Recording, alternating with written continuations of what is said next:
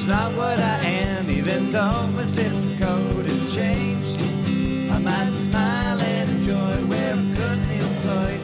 Your soul can't be rearranged, but it's hard to understand. It's so hard to understand. Fair weather fan. Welcome to episode 9 of Milwaukee's Tailgate Baseball Podcast, your weekly Milwaukee Brewers podcast. I'm Steve Garshinsky, and with me today is Ryan Top. JP will be back next week. Today, we'll recap the series against the Cubs and where the Brewers go from here.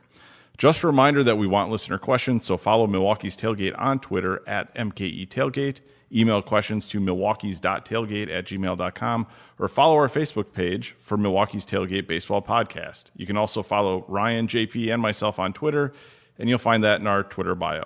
And you can now find us on Disciples of Euchre, so check out disciplesofeuchre.com for great Brewers content.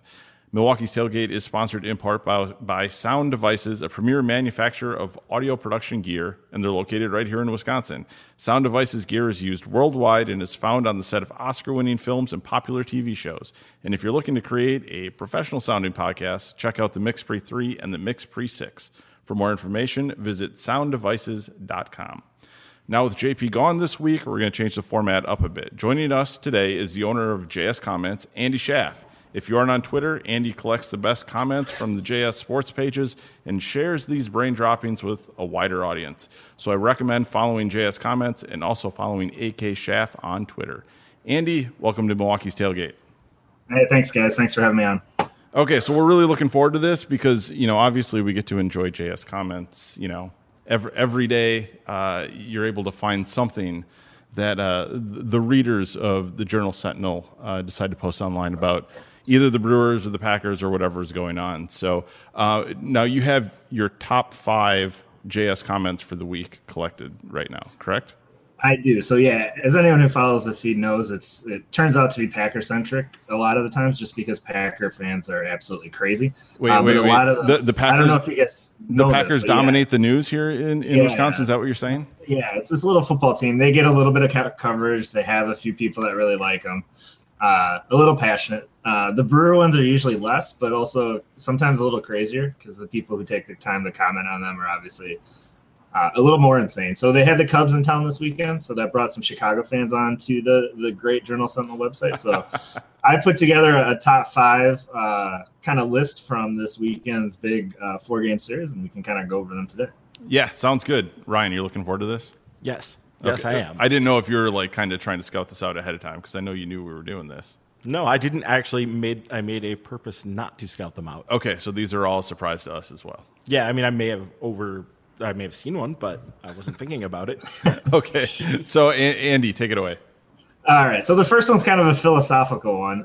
It's something I think about, and I'm hoping you guys have some opinions here.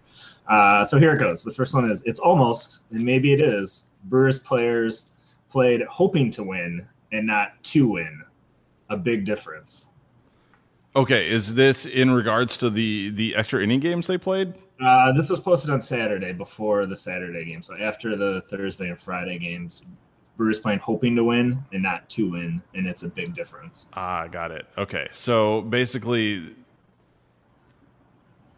it's a comment on extra innings. They aren't able to pull out extra inning games.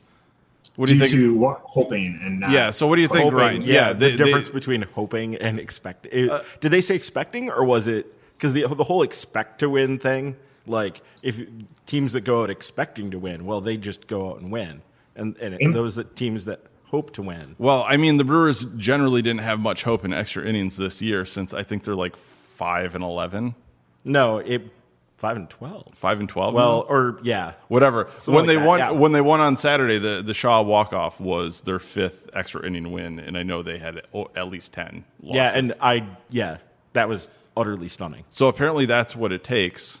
Is they just had a hope chest there in all of their lockers, and it just wasn't quite coming through for them. They had their rabbit's feet. Yeah, exactly. And they were counting on that to. No, I mean it's.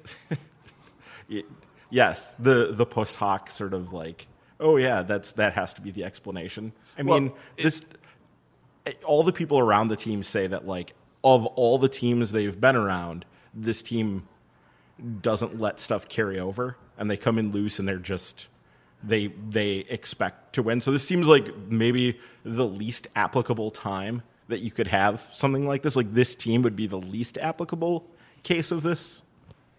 I don't know, but yeah, apparently this commenter just believes that they don't have the mental fortitude to go out there and get these wins. So we're in Hawk Harrelson territory here. Exactly. Well, he said it was a lot of Chicago.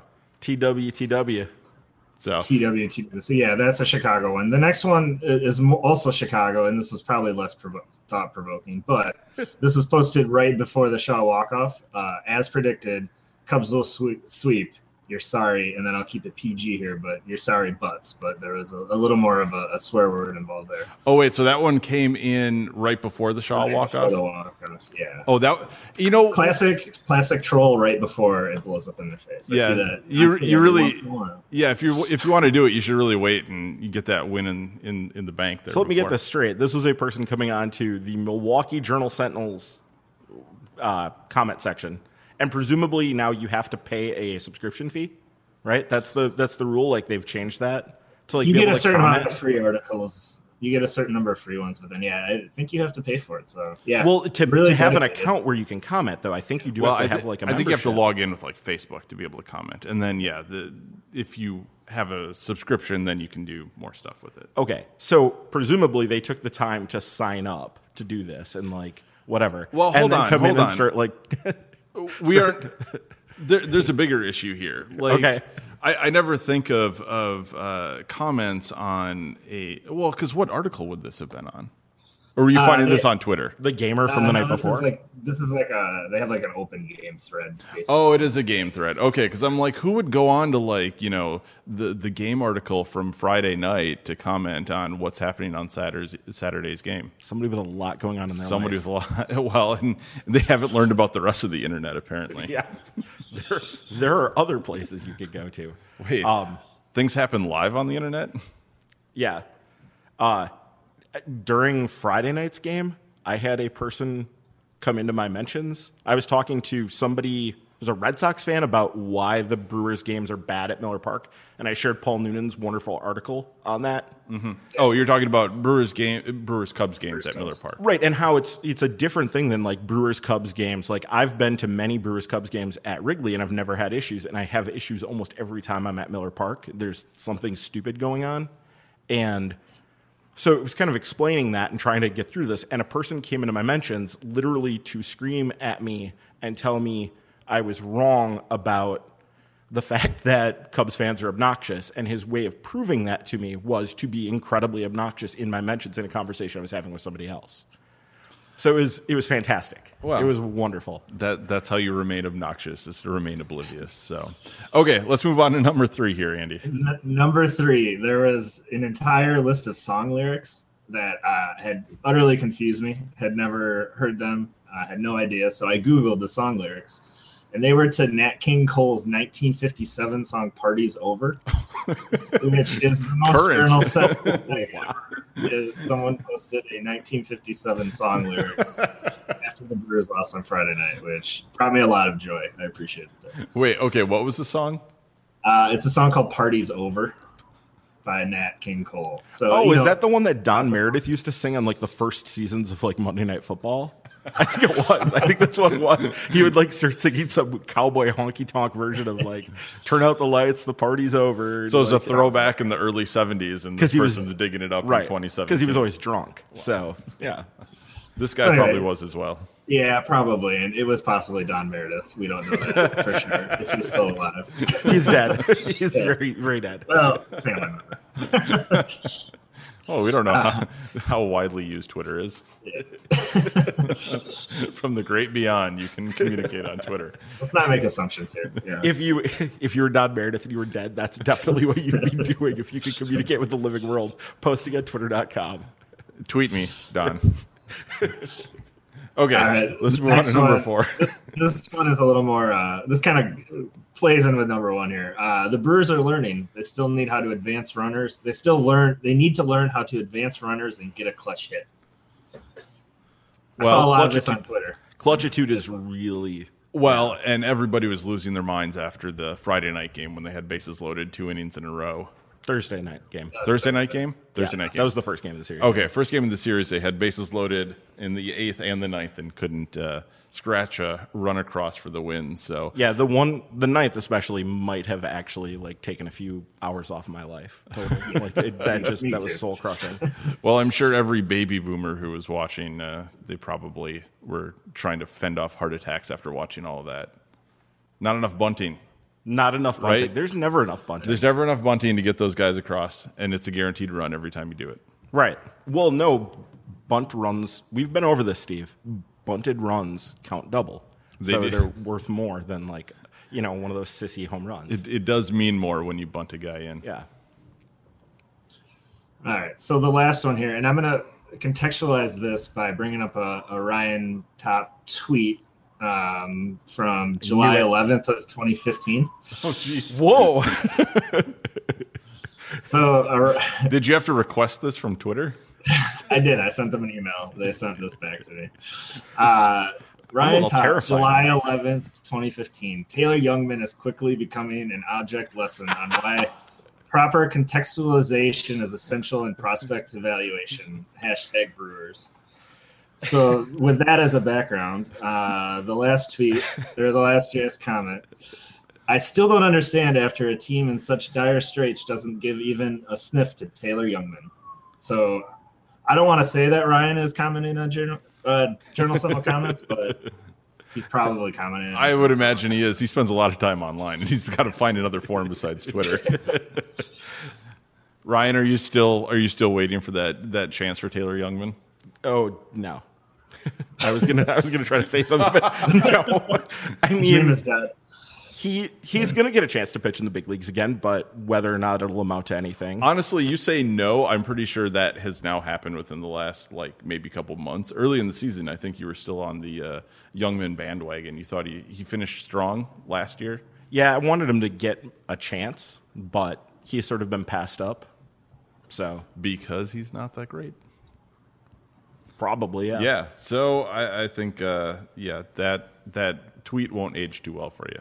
So But- apparently it's but- already coming back to haunt me. But I'm sure if we laugh too much at you when we have Andy back sometime, he'll dig one up from JP or myself. I think that probably hasn't aged well. Or one from me from 2012. Well, I'm sure we can go back, especially 2008, 2009, and the Wild West days of Twitter, and really find some stuff. I don't know. What would it take to get back that far? I did a Twitter search myself. I used to tweet about Matt Gamble all the time, and there's a certain point I go We through all my did. Gamble tweets where I just completely switched on him. Where I was like, why aren't they playing Gamble? Fire Doug Melvin for not giving Gamble a chance. To me, just switching on, cut Matt Gamble. He's awful. It's really kind of performance art to read those. Was tweets. this before or after the second knee surgery? I think I'm reading the timeline. I think it was right after the first one. I don't know. It's somewhere in the middle there. I gave up at him, but it's a very abrupt switch from me wanting to fire everybody in 2009 for not giving Gamble a chance. Now, is Matt Gamble difficult to search for because Matt only has one T and it just picks up every word that has MAT in it? I just did a Gamble search, expanding it just- to MAT. just stick with is Gamble. probably- But doesn't he have yeah. a brother or cousin or somebody, Ben Gamble? Ben, who's- right? Yeah. He plays. He's in the big leagues this year, I think, right? Yeah. The Yankees or something like He's that. Or the around. Mariners or something. Those Gambles, the first names have to be 3 letters or less. I just remember his co-Twitter account with his Oh, wife yes. girlfriend at the time. That was the best. And the bio was something like 2 ordinary people living an extraordinary lifestyle or yeah. something. That was the Oh, that's a deep cut, and that's really, really good. I forgot about that Twitter account. And you just knew that And it Matt was- Gamble had no interest in running a Twitter. No, it was entirely his wife. I am almost positive. I don't think he ever once tweeted anything, but she used his name because obviously that was the way to get followers. So. I think the only thing Matt Gamble had an interest in was swinging a bat, and that was it. Yeah, there wasn't. He didn't look like he went. The waters didn't run much deeper than that for Matt Gamble.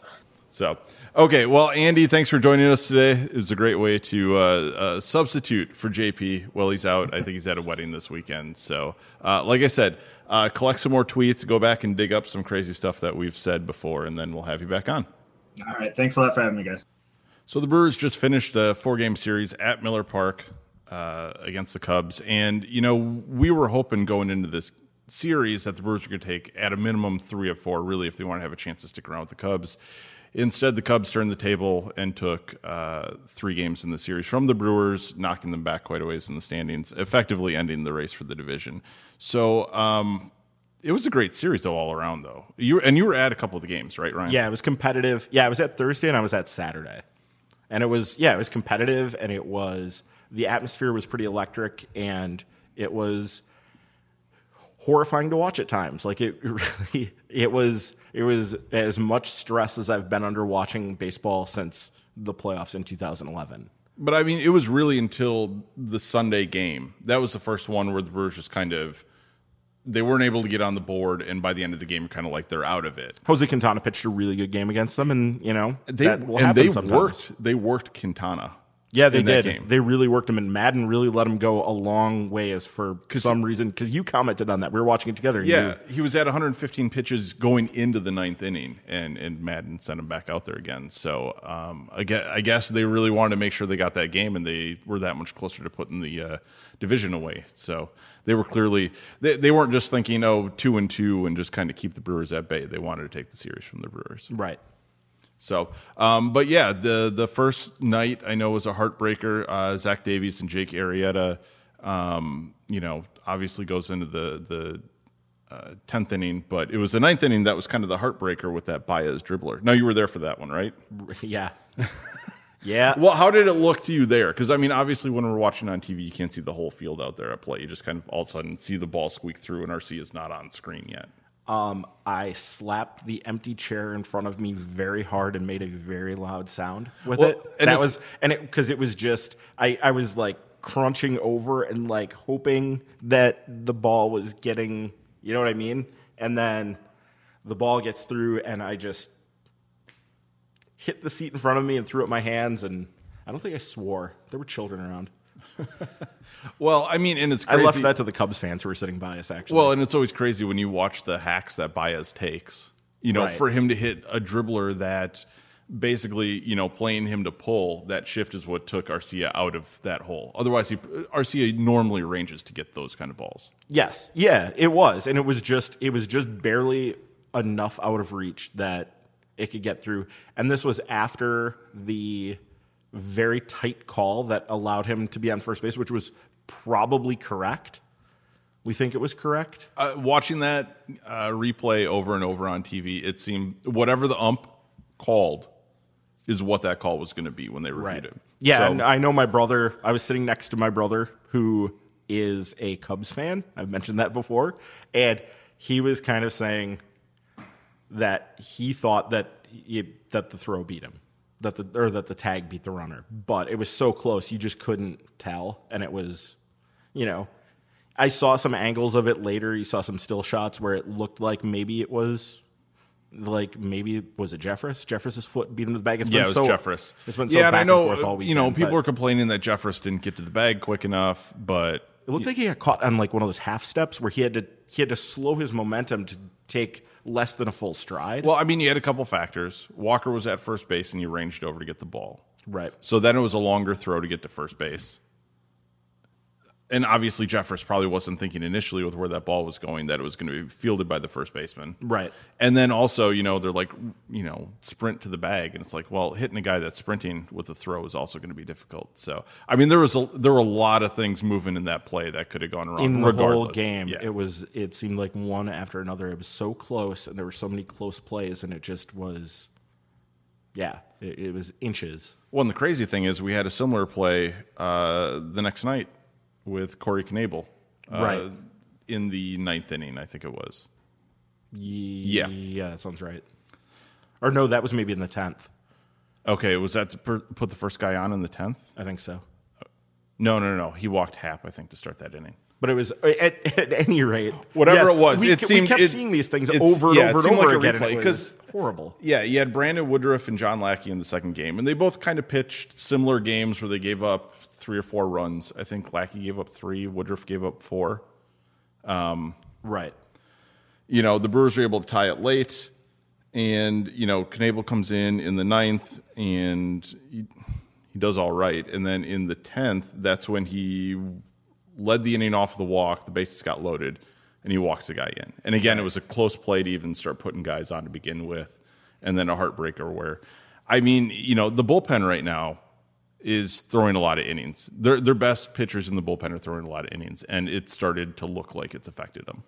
Well, at least it eased up. I mean, in terms of going forward, yes, they definitely got overworked. The Pittsburgh thing, the fact that they had to run their best relievers out there in a loss on Wednesday in Pittsburgh, making them all then unavailable on Thursday and forcing the Brewers to really go with, 5th, 6th, 7th best options to try to get a win in a close game was tough. And that was, it's how these things happen sometimes. But the Brewers are in a position where they have to try to scrape out every win. At least, if there's any silver lining, it's the fact that the Brewers were able to back off their relievers on Sunday and allow, and an off day is coming. So now they should be fairly well rested and ready after a tough week of a lot of use. At least now they've had, they'll all have had back-to-back days off heading into Tuesday. So that's at least a positive. But yeah, it's amazing how well they held up under how much they were being asked to pitch. And incidentally, how much the Cubs, if you look at how much Joe Maddon was using Wade Davis pitched multiple innings to all 3 of the first 3 games of the series. I'd have to go back and check. I know he was in for more than 3 outs on Thursday, and he pitched 2 full innings on Saturday. Saturday he pitched 2 innings, and it was the first blown save Wade Davis has had since September of 2016. Right, and then he came back in, and so he blew the save. And then got the loss. Yeah, he blew the save, giving up the home run to Orlando Arcia, which I think when Arcia hit it, it was a shot, and I don't think anybody thought that thing was staying fair. No, it absolutely, I was stunned. That was one, I was at the game with my wife, and the absolute surprise, I've had the season tickets that I've had since 2006, so I've seen hundreds of games from those seats, so you get used to all the angles and what a ball that's going to be a home run looks like and what it doesn't. Off the bat, that thing looked foul 100%, and the fact that it stayed fair completely took me by surprise. I did not react until it actually hit the seats because I was sure that thing was going foul. And so the absolute utter surprise of that moment was fantastic. I mean, I was up and yelling, and that was fantastic. Well, and that was the Fox game, and I don't think Matt Vasgersian really had much of a reaction to it initially either when he was calling the game, because everybody thought it got yanked on the line, it was going to go foul. So my first words were, that stayed fair. It was complete and utter shock, and it was in the best way possible, which was actually then outdone an inning later. But and that was the fact that Braun gets on base and then Shaw's able to hit the 2-run homer. I mean, opposite field, it stole what looked like a certain victory from the Cubs away. Yeah, it felt like this was, and it also stole away. It felt a lot like the last vestiges of hope, and also after you've had crushing. They had moved past hope, I think, at that point. Yeah, and after 2 crushing losses in the 10th inning, where it played out the same way, you had chances. Though this time the Brewers were the ones who came back and tied it and made it a competitive game late. But it felt like you were seeing the same terrible horror movie in slow motion again. And then all of a sudden, I honestly, I was pretty much convinced it was over. I was looking at my phone when he made contact with the ball, and my wife was up before I was. And it was, just a complete and utter shock. I didn't know if I was going to be able to handle it if they would have lost that one in extra innings. Yeah, it was. It just would have been too much with the way it was. Well, and again, you watch this series is the way it's going, what the Brewers needed to do, and to be that close every time, and to just barely not be able to do it because of and not just close games, but where the deciding factors are coming by inches. You get these. It's just an inch. It's a dribbler here. It's a being beat by a half a step at the bag. Well, it's and all those close plays. And the thing is, we always like to laugh at Bleacher Nation, one of the bloggers for the Cubs, because he constantly whines about the Cubs hitting into hard outs, and he checks StatCast, and this out was 105 miles an hour, and this one was 100 and whatever miles an hour. And again, when things came together for the Cubs, it was a dribbler by Baez. It was, the close play at first base. I mean, it shows you that it's like all that stuff's, sure, you want guys to go up there and hit the ball hard as often as possible for the best chance to get on base. But that's just not the way baseball works. It's not who hit the ball hardest and therefore you get the best outcome. Right. And, like you look at that in Thursday, perfect example of this was there's a runner in scoring position there's runners in scoring position, first and second base. Travis Shaw hits I think it was Shaw, right? Hits an absolute rocket in the bottom of the ninth inning, right to Hayward in right field, or whoever the right fielder was at that point. And the runner then had to hold up because the ball was hit too well. The ball was hit too hard, too well. So a hit with runners in scoring position, they weren't able to bring him in because the ball was just hit too hard, too right at someone. Yeah, runner on second, one hops the right fielder with, basically lined up to throw home. So. Lined up, running in, already ready to. Yeah, it would have been the runner would have been dead meat. There was no way. But that's part of it, and it's things like that make it so hard and so infuriating to just be on the bad end of it. But yeah, so the Brewers are now 5.5 games back of the Cubs with 6 to play. So though it's not technically clinched, the Brewers are effectively out of the running to win that division. It's just going to take a win for the Cubs to basically wrap this thing up. Yeah, their magic number I think is 2. Yeah, it's down to something like that. So it won't take much. And obviously the Cubs, they haven't wrapped it up. They're playing St. Louis, who's also just a half game behind Milwaukee. So they have some reason to go out there and beat down St. Louis before this thing's over. At least early. It would be nice if... Well, see, the problem is that the quicker the Cubs win, the quicker they... So if the Cubs win the first 2 or whatever, the more... or the less that it means for them going forward. So once they clinch, it's... Yeah, I mean... I guess ideally what you want the Cubs to do is go out and take 2 right away. They go out and win it themselves, and then the Brewers just keep winning if they want to have a chance at the wild card. Well, yeah, and the Brewers do not play on Monday. The Cubs and Cardinals do. So, yeah, hopefully... I mean, we now have to make that awkward transition into rooting for the Cubs now to beat the Cardinals, which, I mean, they need to stay ahead of St. Louis, obviously, but, 2 games against Colorado, that's what you're ultimately chasing. Right. 2 games against Colorado and trying to fend off the Cardinals, though, again, they will be head-to-head against the Cardinals over the weekend. The Brewers finish in St. Louis. Yeah, it's not like they're going to finish out the season with the same record.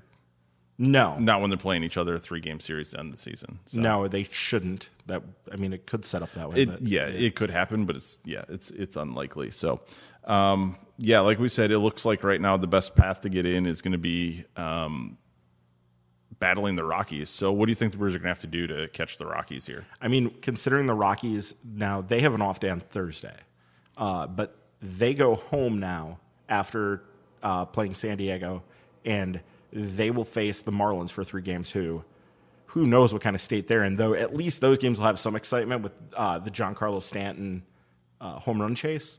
So maybe there's some sort of interest level and some sort of engagement because of that. The home run chase that exists only because we still have the number 61 etched in our minds. Yeah, I mean, I'm not saying that this is for the actual record. I'm saying that it's a meaningful thing. I will say 60 home runs regardless that's a number that, I think most guys are going to go for. It's a cool number, and it's 60, 61, whatever you want to, I think that will at least bring some attention to the proceedings. So hopefully that'll get the Marlins jacked up a little bit, because really they're in they were fringe contenders, after the All-Star break. Not ever real contenders, but they were fringy-ish contenders at some point. Well, I mean, the Rockies and the Diamondbacks were both kind of right there. They were battling each other. And now, I mean, the Rockies are 6 games behind Arizona. And the Diamondbacks clinched today, actually. Yes. So. Yes. I mean, obviously the Dodgers are way ahead of everybody in that division. But all and 3 unfortunately, of those... that actually comes into play over the weekend, because the Rockies play the Dodgers for 3 games at home.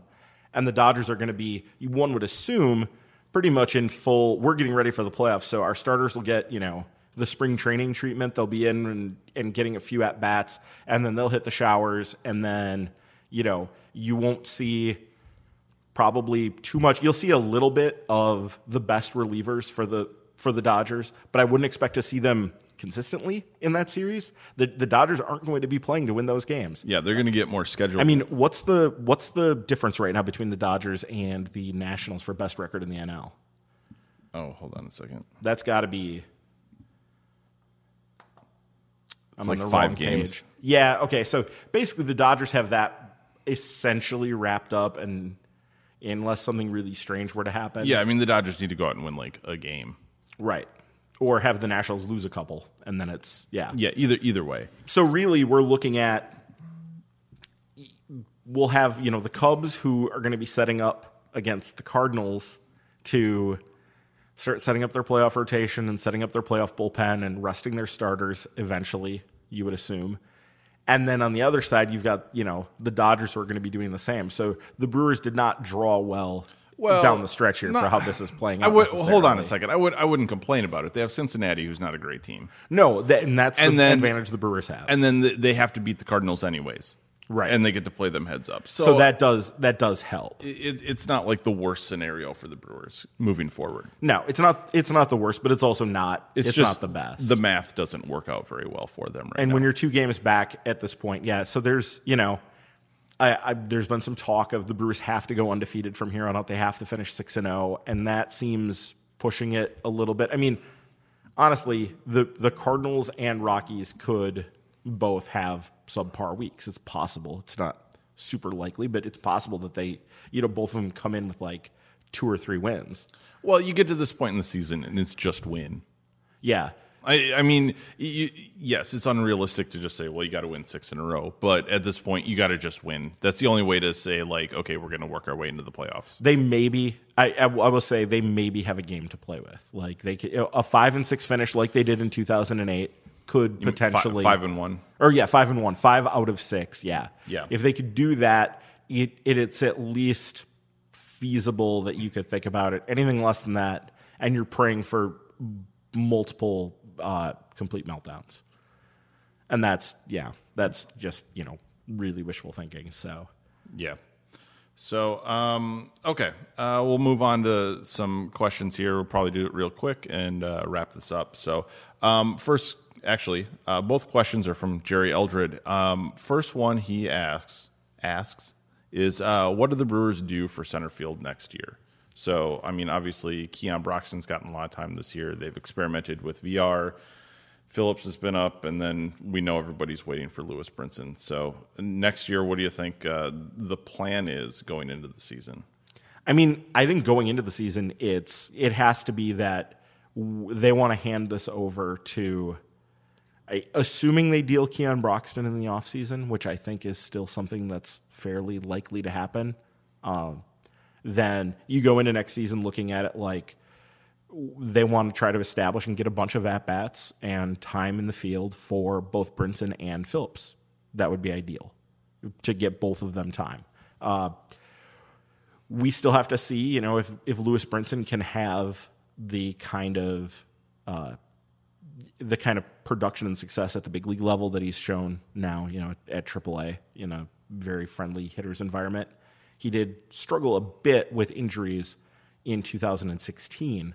So there's still some questions about, how effective he's going to be. And I know Keith Law has mentioned that he thinks Brinson is due for a substantial amount of adjustment time just because of the way his game is. And, it's going to take him some time to adjust to what big leaguers are doing.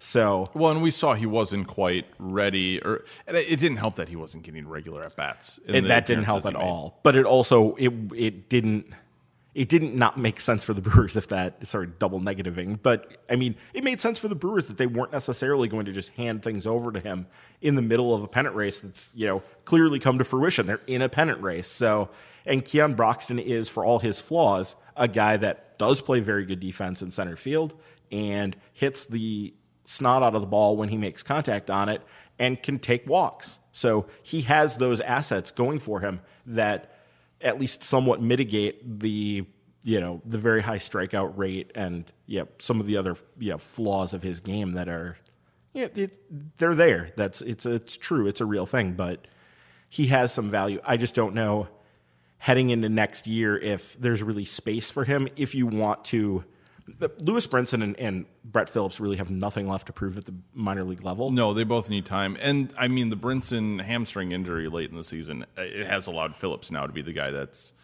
kind of the fourth outfielder. Mm-hmm. And Phillips has shown, some true ability here too. So ideally, I think next year I would like to see an effort built around trying to get all four of the guys I think are going to be the Brewers outfielders going into the season, which is Santana, Phillips, Brinson, and Braun.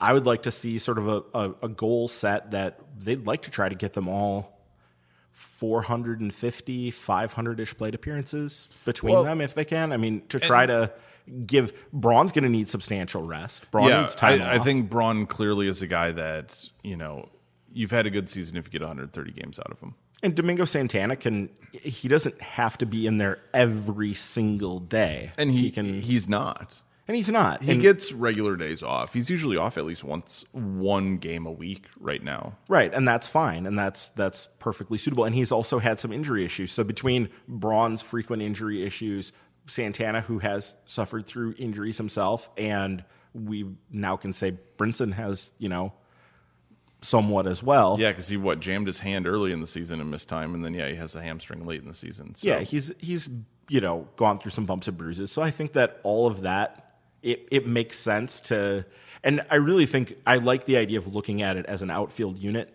I don't see there's not much point in having Domingo Santana play anywhere but right field and Ryan Braun play really anywhere but left field. That's pretty much set. When they're on together, and I think Phillips when he's not starting, he becomes a defensive replacement late.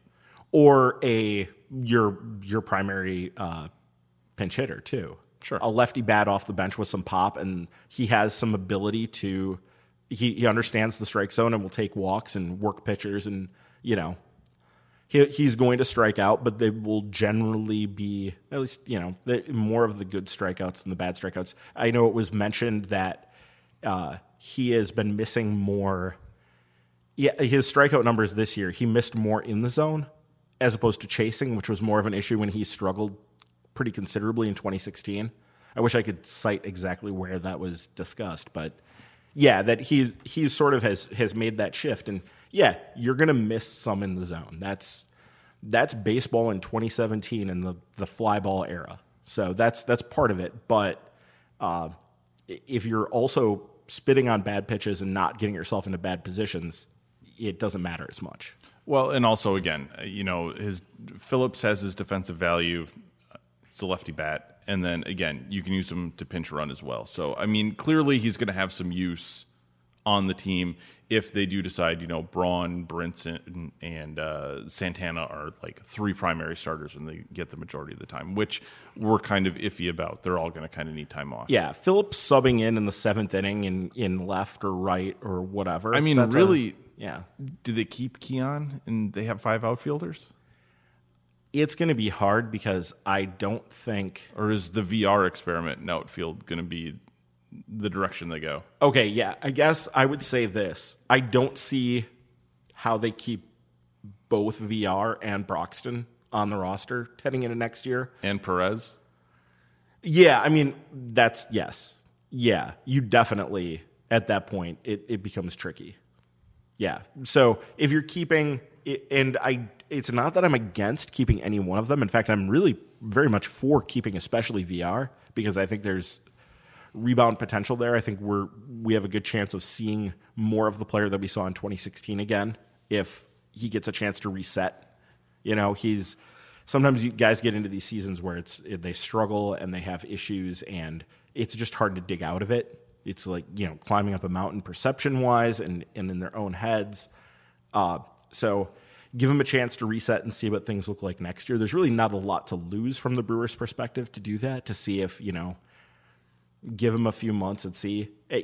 All of this is, of course, pending what they decide to do at second base, which is for me, an even bigger issue heading into next year. I know with Neil Walker being so productive down the stretch, there's been a lot of talk of, hey, let's bring this guy back. And I think Brina's talked about that too, right? I mean, yeah, I mean, if the deal makes sense, but I mean, he's also making, I think, $17 million this year because he had a qualifying offer. Right. So it has to be something that makes sense, and it has to be something that fits into the picture, both short term and long term, because you don't want to. If he's commanding 3 years or something on the open market, which I doubt it would be more than 2, but I mean, if he's commanding that kind of time on the open market, the Brewers are, they need to just, say thank you for the help down the stretch here, but good luck to you in your future endeavors. Yeah, but I mean, clearly this is getting to be the more difficult part of the rebuilding process.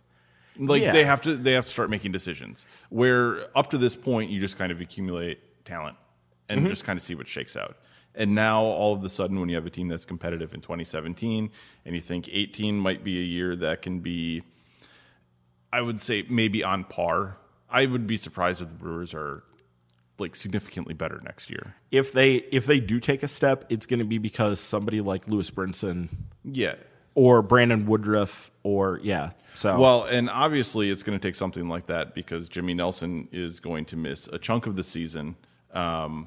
That's kind of how I think Adam McKelvey had it written, was they just expect a chunk. A chunk. Well, they don't know exactly. Right. He had a little bit more in his shoulder that needed to be cleaned up than they originally were hoping. They didn't know. So until they got in there, they couldn't really say. And it was more than they were hoping to do. So, I mean, I would. But it also was not worst case scenario, they said. Yes. Yeah. So he got to keep the arm. They didn't take him out back. Yeah, exactly. Send him to a farm upstate. He is not in your glue stick. But anyways, okay, so missing a chunk of time, I would imagine if everything goes right from here on out, maybe we're looking at Jimmy Nelson can think about coming back in June. Right. You're looking at him as, hey, if you're in it, and maybe he's your midseason acquisition next year. If you're in it, that's the. But a chunk, you're missing at least a third of the season. You're missing substantial time. But But it could also be August, September. He needs to make sure he takes care of himself on this and not push himself back early. And I'm sure everybody has his best interest in mind on this. It's tough though, and this is getting a little bit off track, but it is tough, especially for pitchers. When you're in Jimmy Nelson's position, he has not had the big payday yet. I mean, he's been making league minimum, which is very good money. I would not turn it down, but $500,000 a year, and his original signing bonus that he had, which would have been somewhere in the neighborhood of $1 million.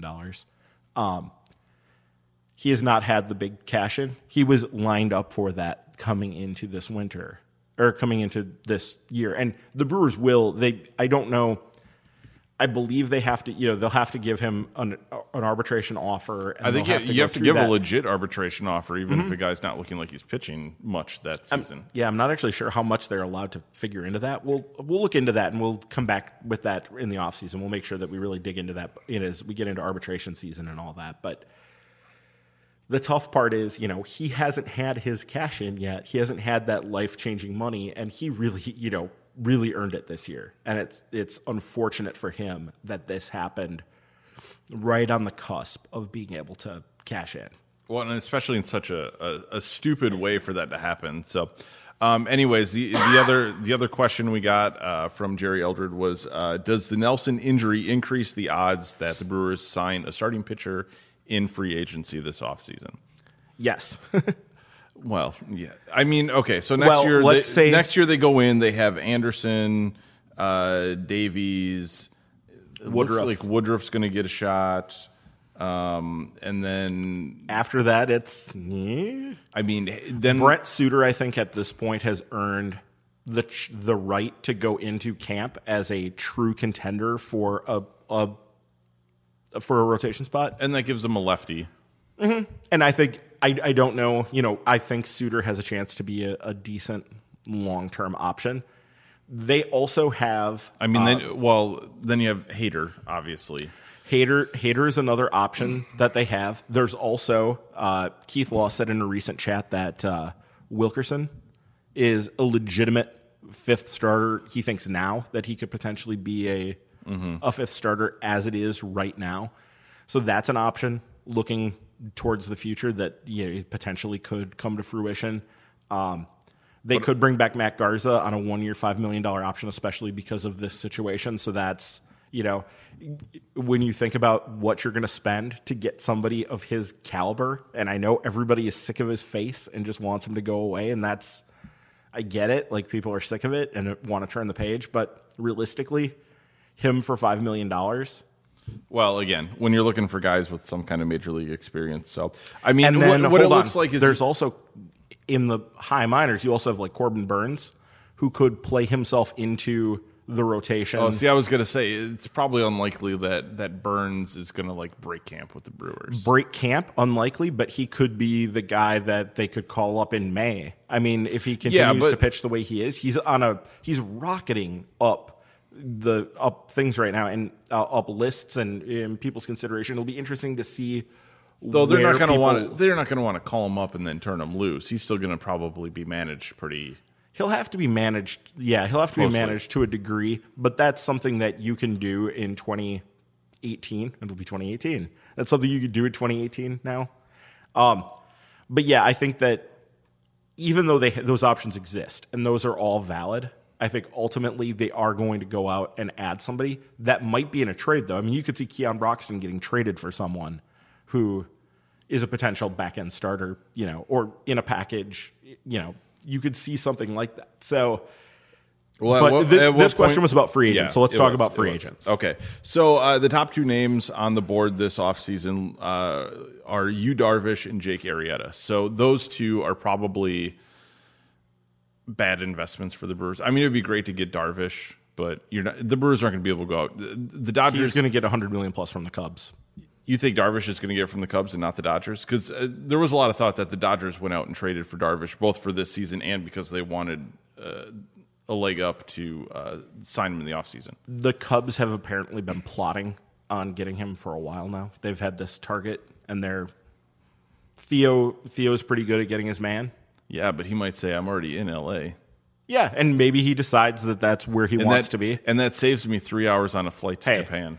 Depending for you, depending on how things go with the Dodgers, he's had a rocky run with the Dodgers here. It's not been all peaches. There have been some very good starts, but there have also been some real clunkers. Well, it'll be interesting because, again, the Cubs lose Arrieta, who's another guy that had some high highs, but he's clearly not that same guy now. And though he's been pitching really well since May-ish, I believe. Yeah, he's been pitching pretty well.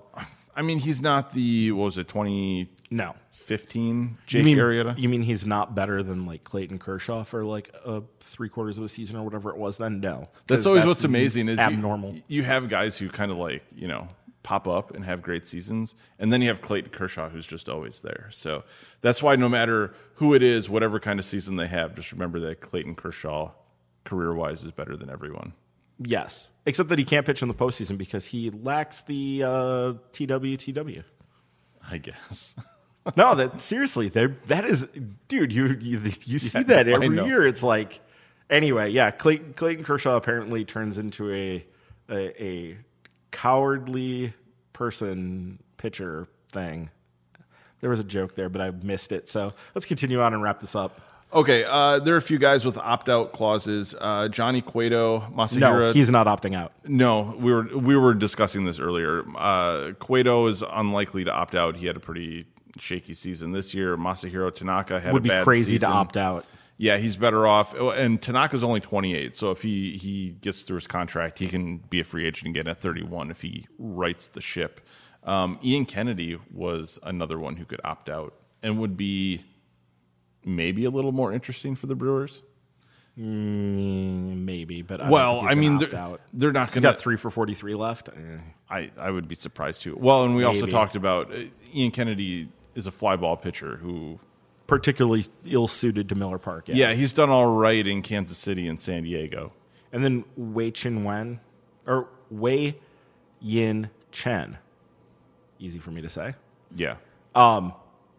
Yeah, I mean, hard to see him walking away from 3 for 52, but maybe. I mean, it's. Well, what'll be interesting, I mean, I don't know if some of these guys are going to want to try to draft off of big contracts from Darvish and Arrieta. Like, that would be the only reason to opt out, is they think those guys are going to reset the market. Yeah, that would be yes. Which, maybe they do, but I still don't think Cueto or Tanaka opt out.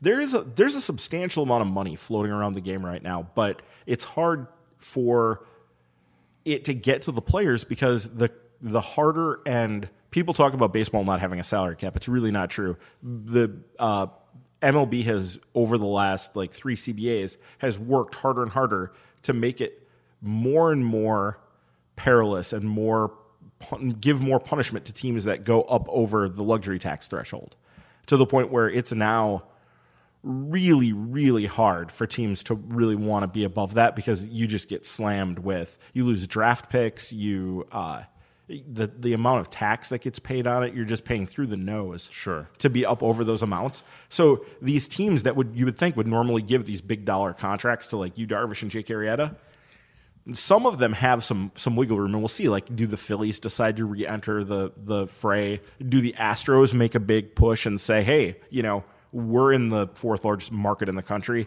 We have all this money that we haven't been spending. We have a really good young team. We could do it too. But if you're looking for it to come from the Yankees, the Dodgers, the Cubs, the Red Sox, teams like that, they're, and a lot of them are also going to be saving up money for the bonanza of 2019. Well, exactly, yeah. When Harper, Machado, and guys like that hit potentially Clay Kershaw. Yeah. So there's not as much. We'll see what the market does. It might not be quite as robust as people are expecting, but hey, yeah. What do I know? So there are a few names that I think would be interesting that hopefully the Brewers might be able to just sweep in and get for a deal. Lance Lynn, Alex Cobb, and Marco Estrada. What do you think of any of those guys? Lynn is interesting. I think it would kill Breen. I think he really dislikes watching Lackey pitch. If I remember right. Lackey, I didn't say. Lynn. Lance Lynn. Yeah, he does not. Everybody hates watching John Lackey pitch. Well, yeah, but Lance Lynn especially. I mean, he's very much just a fastball pitcher. I don't know that I mean, part of it is just do you want to have the go to the Cardinals' former cast-off well? I mean, again? I'll say Lynn is more of a hard thrower than the other guys. Well, but that's also, you have to adjust for everybody's a hard thrower now. But Lynn still is a harder thrower than when they got. Sure, Suppan or Loesch. Yeah, exactly. Yeah. So, true. Alex Cobb's another guy. He's had kind of a weird year. He had success before. He had injuries this year. I think people still like his peripherals, even though his production's been so-so. Marco Estrada, we've seen that show before. It could work. I don't know that I want to get into spending. I don't know that I want to go into committing, more than a year or two to anybody at this point. It just doesn't seem, especially on that end of things. I wonder, somebody like another person on the list here, CC Sabathia, if he wanted to come back and be if it was hey, the Brewers would really like to have you back and to make you, part of a pretty young rotation. They do have a fairly young rotation, and, help that out and bridge that gap. I don't know if that would be something he'd be interested in, or he has offers elsewhere, but he seems to have recovered somewhat.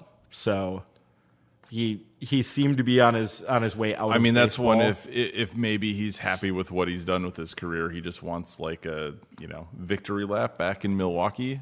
Yeah, or he may just say, "Hey, I've made a lot of money. I'd rather just give the Yankees an extension for a year and go year to year or something." Who knows? That one will come down to kind of what he wants to do, because he definitely doesn't. He's not in the market for the life-changing money. He already got that. So yeah, like I said, a lot of stuff's going to be. We were talking about quite a bit. Danny Duffy. Mm-hmm. Duffy is particularly interesting. That could be. I mean, you're talking about a 28-year-old, and he has really over the last few years, especially, he has struck out a lot of batters and does not walk many. The peripherals are there. He is an interesting guy. He's missed some time, so that's a potential roadblock there. And he probably would be.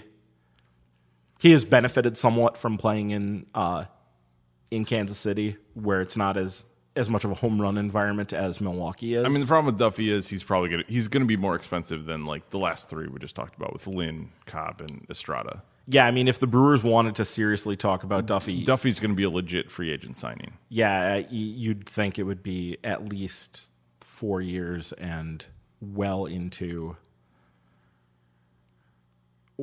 past $10 million a year.